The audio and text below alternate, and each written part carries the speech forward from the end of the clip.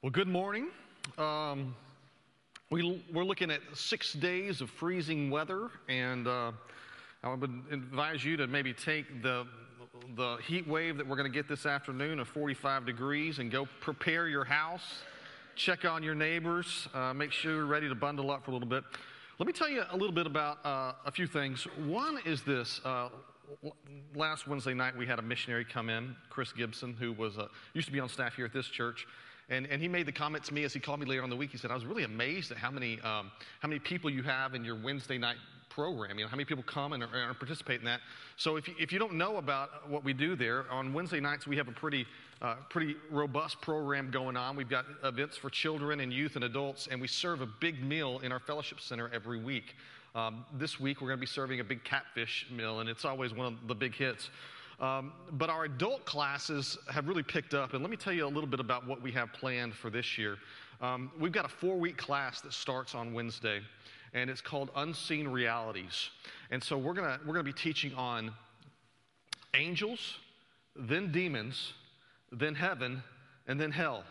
And I don't know how you pulled this off, Jim, but Jim gets to preach on angels and heaven, and I have to preach on demons and hell, right? It's just kind of a reflection of our personalities, right?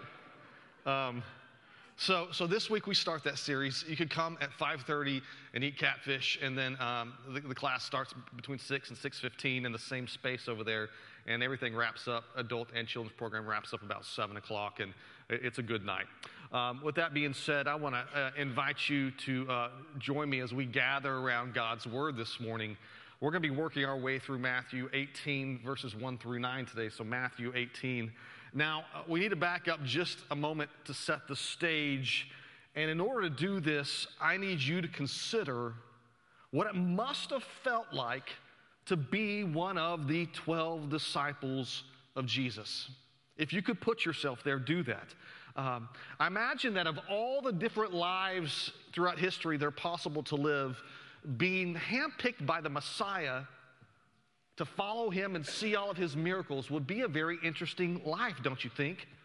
And I think it's worth saying that when Jesus picked the 12, he didn't go to a local seminary there and try to attempt to discover who the most promising biblical scholars were. And he didn't go out and buy one of those magazines you find on the shelves where they list the top 40 leaders under 40. Jesus didn't look for accomplished businessmen. He didn't go and look for influential politicians. In a very real sense, think about this. The 12 were not called because they were special. They weren't. They had no apparent qualities that made them an obvious choice to be a disciple of a Messiah. And part of me always loves that Jesus did it this way. I really do.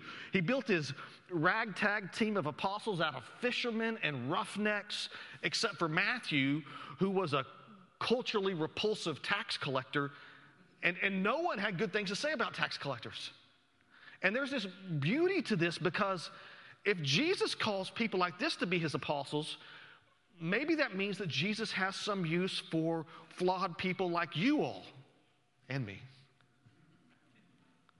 I wonder how it felt to be a disciple of Jesus, and to watch as he walked on water, and to watch as he calmed the waves. I bet those guys thought to themselves at times, I mean, you had to think to yourself at times, like, why me, God? Why did Jesus choose me? He could have called anyone, and they would have followed him. And that's a true story, by the way. That's how Jesus works. If he calls, you will follow. And I bet at the times, like, the disciples felt underqualified to be trained by God incarnate. They felt, I bet at times, humbled just to be along for the journey and to witness God's great work. Now here's my point. I think that everyone in this room should have a similar attitude when it comes to our view of ourselves, that we should be amazed that God would choose us to be one of his people, that God would reveal to us the mystery of his nature, that God would regenerate our hearts and leave us with a faith that saves. And just like the disciples, God did not choose you, and this is going to hurt some feelings, but God did not choose you because you were special. You became special when God chose you. And listen, you should forever be amazed by that. And you should forever be humbled by that. And today's scripture here in Matthew 18 deals with what happens when the disciples move from no longer being shocked that Jesus would call them, to no longer being humble and grateful, and instead their mindset somehow begins to shift, and they start to see themselves as being important. And they start to feel like big shots, and they start to display arrogance. And that's the danger for us too. And so let's jump in. I want to read our text this morning in its entirety, beginning in Matthew 18, 1 through 9. If you're able, I want to invite you to stand now in reverence of the Word of God read. Before we read, let's pray. Father, we are humbled that we have the opportunity to come before your Word and to see Jesus revealed to us in the pages of Scripture. Father, we understand that all of this Scripture is your Word. And we ask that our hearts would bend before it by the power of your Spirit. We pray this in Jesus' name. And the church said, amen. All right, friends, let's read together beginning in verse 1. At that time, the disciples came to Jesus saying, "Who is the greatest in the kingdom of heaven?" And calling to him a child, he put him in the midst of them, and he said, "Truly I say to you, unless you turn and become like this child, you will never enter the kingdom of heaven. Whoever humbles himself like this child is the greatest in the kingdom of heaven. Whoever receives one such child in my name receives me. But whoever causes one of these little ones who believe in me to sin, it would be better for him to have a great millstone fastened around his neck and be drowned in the depth of the sea. Woe to the world for temptations to sin, for it is necessary that temptations come. But woe to the one by whom the temptation comes. And if your hand or your foot causes you to sin, cut it off and throw it away. It is better for you to enter life crippled or lame with 2 hands or 2 feet to be thrown into the fire, into the eternal fire. And if your eye causes you to sin, tear it out and throw it away. It is better for you to enter life with 1 eye than with 2 eyes to be thrown into the hell of fire. Church, the grass withers and the flowers fade, but the word of our Lord will stand forever. And this is the word of our Lord. Thanks be to God. Please be seated.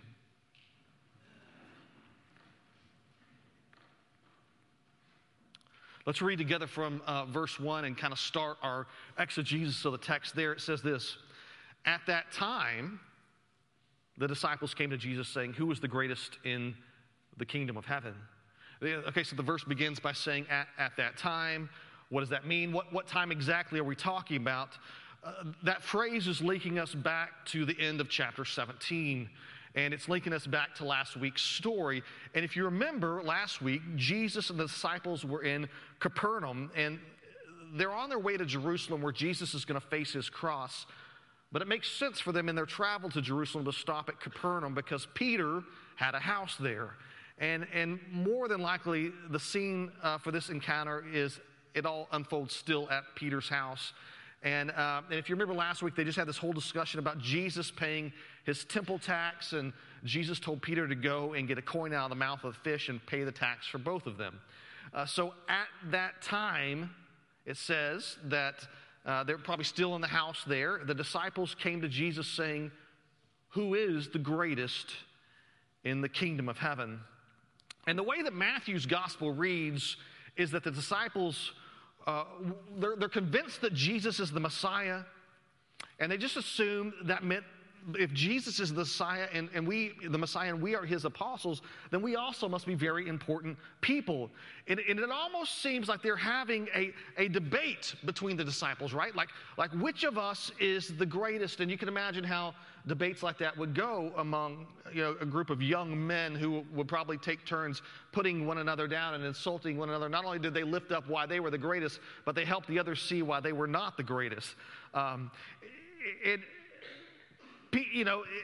keep thinking about this. If the fact that there's even a debate about this goes to the idea that Peter, remember a few weeks back, was given some special papal office. Do you remember when Peter, you are Petros, and on this Petros I will build my church? And we wondered, was Peter given some special rank above all the other apostles?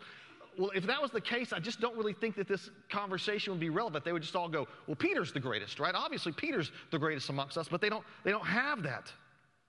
And there is this gall among the disciples actually to say, well, finally, let's settle it. Let's just go to Jesus, and we'll let him tell us which of us is the greatest. And so they come to him and say, which of us is the greatest in the kingdom of heaven? And the truth is, the more I begin to read Scripture, although I kind of painted it that way, I don't think that's exactly the way it happened. I think the disciples actually probably knew better than to take this to Jesus. And I think what happened is they kind of got busted having the conversation. And the reason that I say this is I've looked at Mark's gospel, and it's great. I think you're really going to love the way it plays out in Mark's gospel. Look at Mark 9, 33 through 34. We'll read that together. It says this: "And they came to Capernaum," right? They're there. "And when he was in the house, he asked them, 'What were you guys talking about on the way? What were you discussing on the way?' But they kept silent, for on the way they had argued with one another about who was the greatest." This is great. They're out of the earshot of Jesus, and they're on the way to Peter's house, and they're having a schoolyard discussion about which one of them is the greatest. And they get to the house, and Jesus says to them, "Hey, boys, notice y'all were having a little heated conversation. What were y'all talking about over there?" And can you imagine trying to keep a secret from Jesus? Mark says they kept silent, right? I'm not telling him, But eventually someone asked, it was probably a lot more catty than I initially painted it. Jesus, we were just kind of talking about which one of us is the greatest in the kingdom. And look how Jesus responds to them, verses 2 through 4. "And calling to him a child, he put him in the midst of them and said, 'Truly I say to you, unless you turn and become like children, you will never enter the kingdom of heaven. Whoever humbles himself like this child is the greatest in the kingdom of heaven.'" Some people have even speculated that this could possibly be Peter's child. We don't know. We know that Peter's married, and we know we're probably in Peter's house, so there's some logic to think maybe this could be Peter's child, but it's just speculation. Jesus takes the child, and the child is going to become the illustration. He has the child right there among the disciples. Now pay attention to what Jesus says. He says, "Unless you turn and become like children, you will never enter the kingdom of heaven." And you want to talk about a shot across the bow of the disciples. They're there arguing about who's the greatest. And Jesus begins to warn that unless something in them turns, they're not going to have to worry about who's the greatest. They're not even going to enter the kingdom. Disciples are talking about greatness. Jesus is talking about entrance. Now, a few questions arise. The first is this: it seems really clear that the instruction of Jesus are for the disciples to turn from how they're currently acting and instead to be like a child. But what exactly does that mean? What about that child are the disciples supposed to emulate? That's the question. Verse 4, it leaves no doubt as to what they're supposed to emulate. We'll read it together. It says this: it's very clear, "Whoever humbles himself like this child is the greatest in the kingdom of heaven." What's commendable about the child in this illustration is its humility. What the disciples are supposed to see when they look at that toddler is that the toddler is not worried about how great he is. The toddler is not worried about his own glory. And the truth is, I've heard several bad sermons in my life which address our need to have a childlike faith. And over again, it seems that they try to quote this verse and they miss the point of what they're supposed to emulate in the child. I've heard people say things like, a childlike faith it's just a simple faith. It's a faith that doesn't ask questions. It's a faith that doesn't study Scripture or spend much time on doctrine. It's just a very simple faith that doesn't ask questions. But that's not it at all, is it? What does that have to do with the humility that Jesus seems to be pointing out here? That is a bad understanding of what it means to have childlike faith. There is context to that phrase. Jesus tells the disciples that they are to emulate the child, and in doing so, whoever humbles himself like the child is the greatest in the kingdom. You want to be great? Be humble. And Jesus is pretty stern.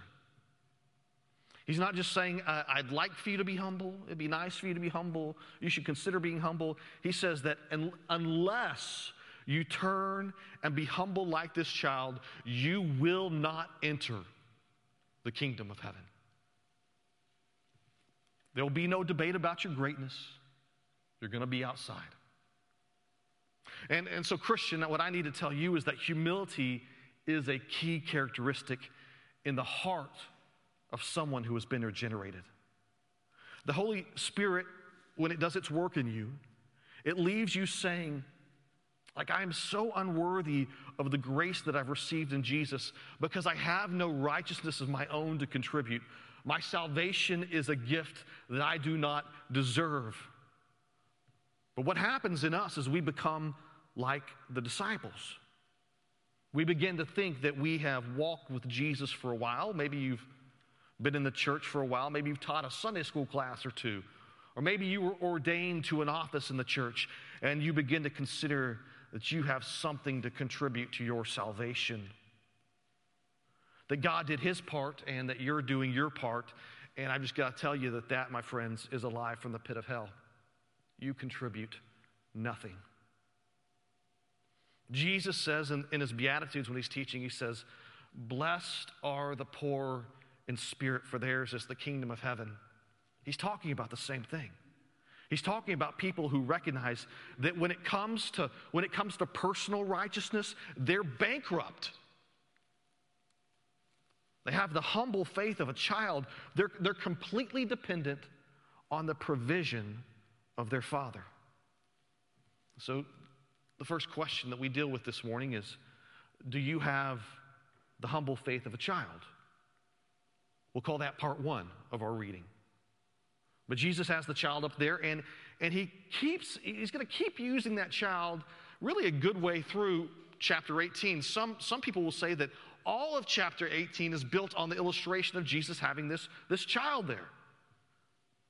Verse 5, he continues using the child. He says this, whoever receives one such child in my name receives me. Jesus shifted a little bit, so we need to talk about what does he mean. Whoever receives one such child receives me. Who is this one such child?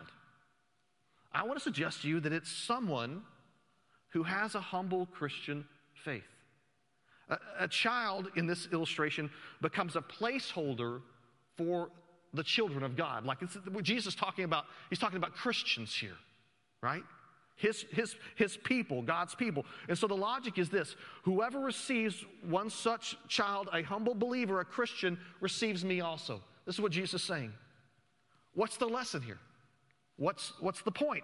The point Jesus seems to be making is the way that you treat God's people is how you treat Jesus. Let's say that again. It seems that what Jesus is saying is the way that you treat God's people in some way is the way that you treat Jesus. I don't know how to say this other than to talk to you as a father. And as a father, I can say that in many ways, the way that you treat my children is the way that you treat me. When I hear someone has done something wonderful for my kids, it feels like they've done something wonderful for me. Like, and I've got people in mind. There have been people at Lakeside who have taken Riley, my daughter, and when she's having hard times, have taken her to dinner and have spent time with her and have listened to her share about struggles in her lives. And when I hear that they did that, man, it just blesses my heart as a father. I feel like they've done something personally to care for me. And I think this gets a little bit at what Jesus is saying, but at a very minor level, because I can't love the way he does it. He loves his people. And when you receive God's people and when you care for them, in a very real sense, you bless Christ. This is the positive way of stating the scenario, right? When you do good things for God's people, you bless Christ. You remember, there's another place in Scripture, it's also in Matthew's Gospel, where Matthew is saying, our Jesus is saying in Matthew, I was hungry and you gave me food. I was thirsty and you gave me drink. I was a stranger and you welcomed me. And the righteous will answer Jesus and they'll say, Lord, when did we see you hungry and give you food? And what did Jesus say? Do you remember? Look at Matthew 25:40. And the king will answer them. Truly I say to you, as you did to one of the least of these my brothers. Once again, he's talking about Christians. The least of these my brothers, you did it for me. Jesus wants the disciples to know that how they treat God's people is how they treat him. And what we've done is we've simply focused on the positive part of that. But there's a negative part of that also. There's a negative part of that as well. Look at verse 6. But whoever causes one of these little ones who believe in me to sin, it would be better for him to have a great millstone fastened around his neck and be drowned in the depth of the sea. However you treat God's people, you treat Christ. But if you cause one of God's people to sin, what Jesus seems to be saying is that it would be better for you to be taken out into the depths of the ocean and to have a rope that's attached to a giant boulder and have that rope tied to your neck so that you perish. That's severe language, isn't it? And so I want to ask you a question. Do you think that Jesus takes sin lightly? I'm kind of brought back to that illustration of fatherhood, right? How do you feel about people that cause your children to sin? How do you feel about the boy who tries to compromise your daughter? How do you feel about the person who gets your child addicted to drugs? So consider this. Not only does Jesus extort us to avoid sin, he also extorts us not to cause other believers to sin. Have you ever thought about that? How might that work? How might you or could you lead someone else to sin? Because Jesus is actually telling us now that we have a responsibility not to cause other Christians to sin. And I think oftentimes we think, well, that's his responsibility. That has nothing to do with me. I think that the most obvious way we lead someone to sin is that we tempt them towards sin based on our own behavior, right?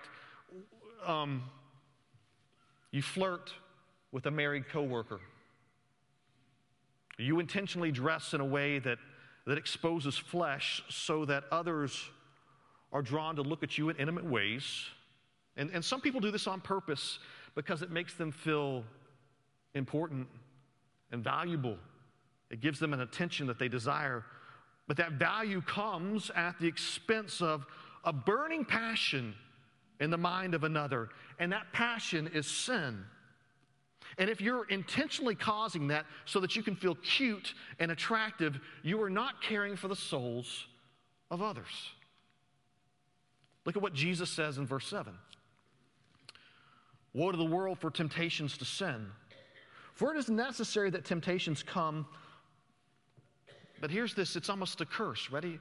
But woe to the one by whom the temptation comes. Woe to the one by whom the temptation comes. There are plenty of other ways to cause people to sin. What about when we as parents model sinful behavior for our children? What if as fathers we're teaching our boys to do sinful things? What if you have picked up in your life sinful habits that you're now modeling for your children, and in a way you are training them to sin? Jesus would say, woe to you. What if you and your spouse, what if you sit at the dinner table in the evenings and you gossip and you talk bad about everyone in your life, and your kids are sitting there watching that, and they're being trained to do that in their adult life as well? What about the things that you expose your children to in the home? What kind of programming are you watching in front of your children or your grandchildren? What kind of programming are you allowing to be watched in your home? You are responsible for everything that comes into that home. How do you think the disciples felt when Jesus was saying these things? Do you see the context? The disciples they're bickering about their greatness, and in doing so, they're not only being arrogant, which they are, but they're also, in a way, causing one another to sin through their conflict. Their arrogance is kind of forcing an arrogance in the others. Their need to be great is causing their brother to feel underappreciated, and their underappreciated brother is responding in anger. When you bicker with another believer and you're being petty or mean or arrogant, listen, you're going to cause someone else to sin. That's the context from this teaching from Jesus. You're not only responsible for yourself, you have a responsibility of how your behavior causes the birth of sin in someone else, and so woe to the one from whom temptation comes. And what Jesus does is he moves now to offer a solution to the disciples. He gives them a way to handle temptation and sin. And before we talk about that solution, I want you to do something for me.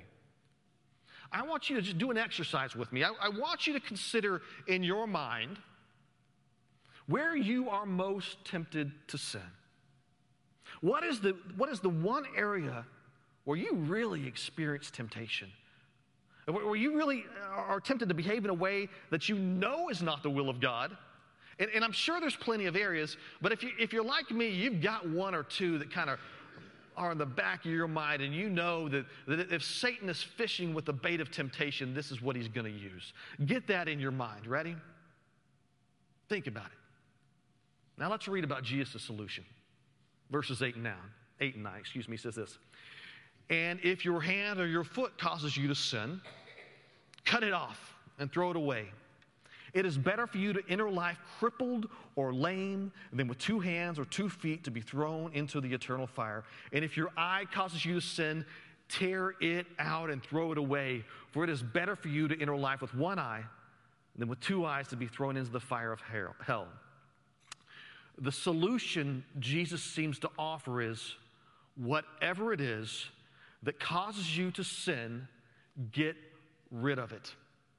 Even if it is very, very extreme. That's the point of this whole illustration, is that whatever causes you to sin, get rid of it, even if it's extreme. You should be willing to go to extremes to avoid sin. Jesus is talking about cutting off your foot or tearing out your eyes, and let's be clear, I really hope none of you do that. But Jesus is saying be willing to go to extreme measures to avoid sin. And he just says this, like, it is really better to be missing an eye than to have 2 eyes and go into the fires of hell.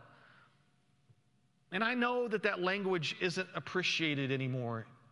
We don't seem to want to be willing to try to scare people from sin with hell, that it's just not popular way of preaching anymore. But my job is simple, right? My job is to explain plainly what the Scripture says.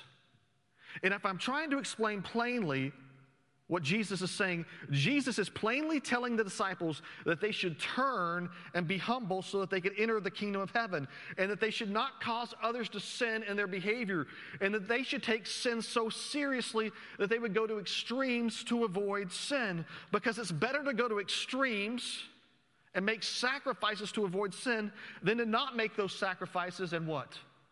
And wind up thrown in the fires of hell.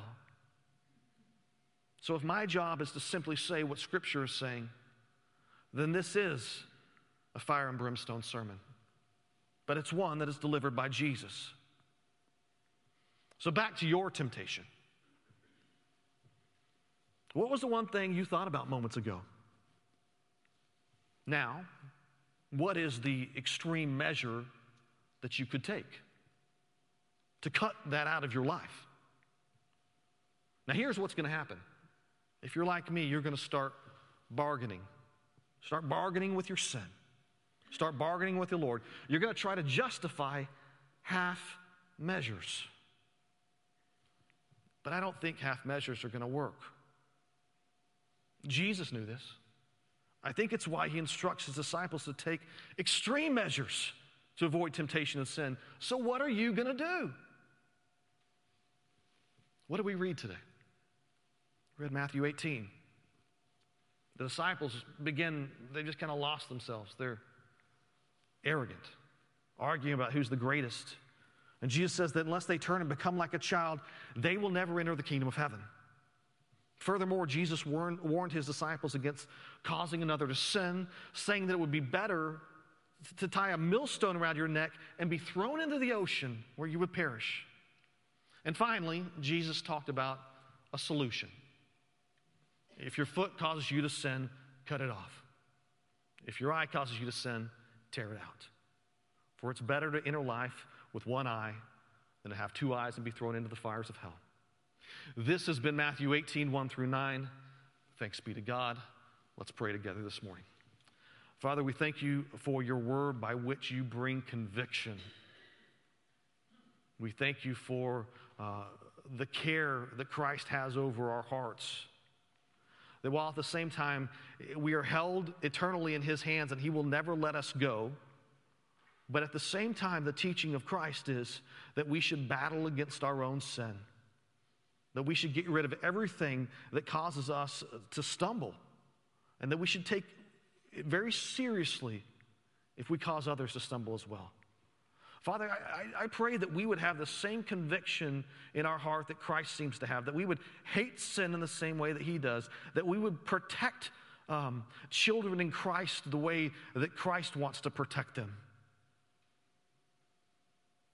Father, by your Spirit, bring conviction and the endurance to run the race. We pray this in Jesus' name, and all the church said, amen.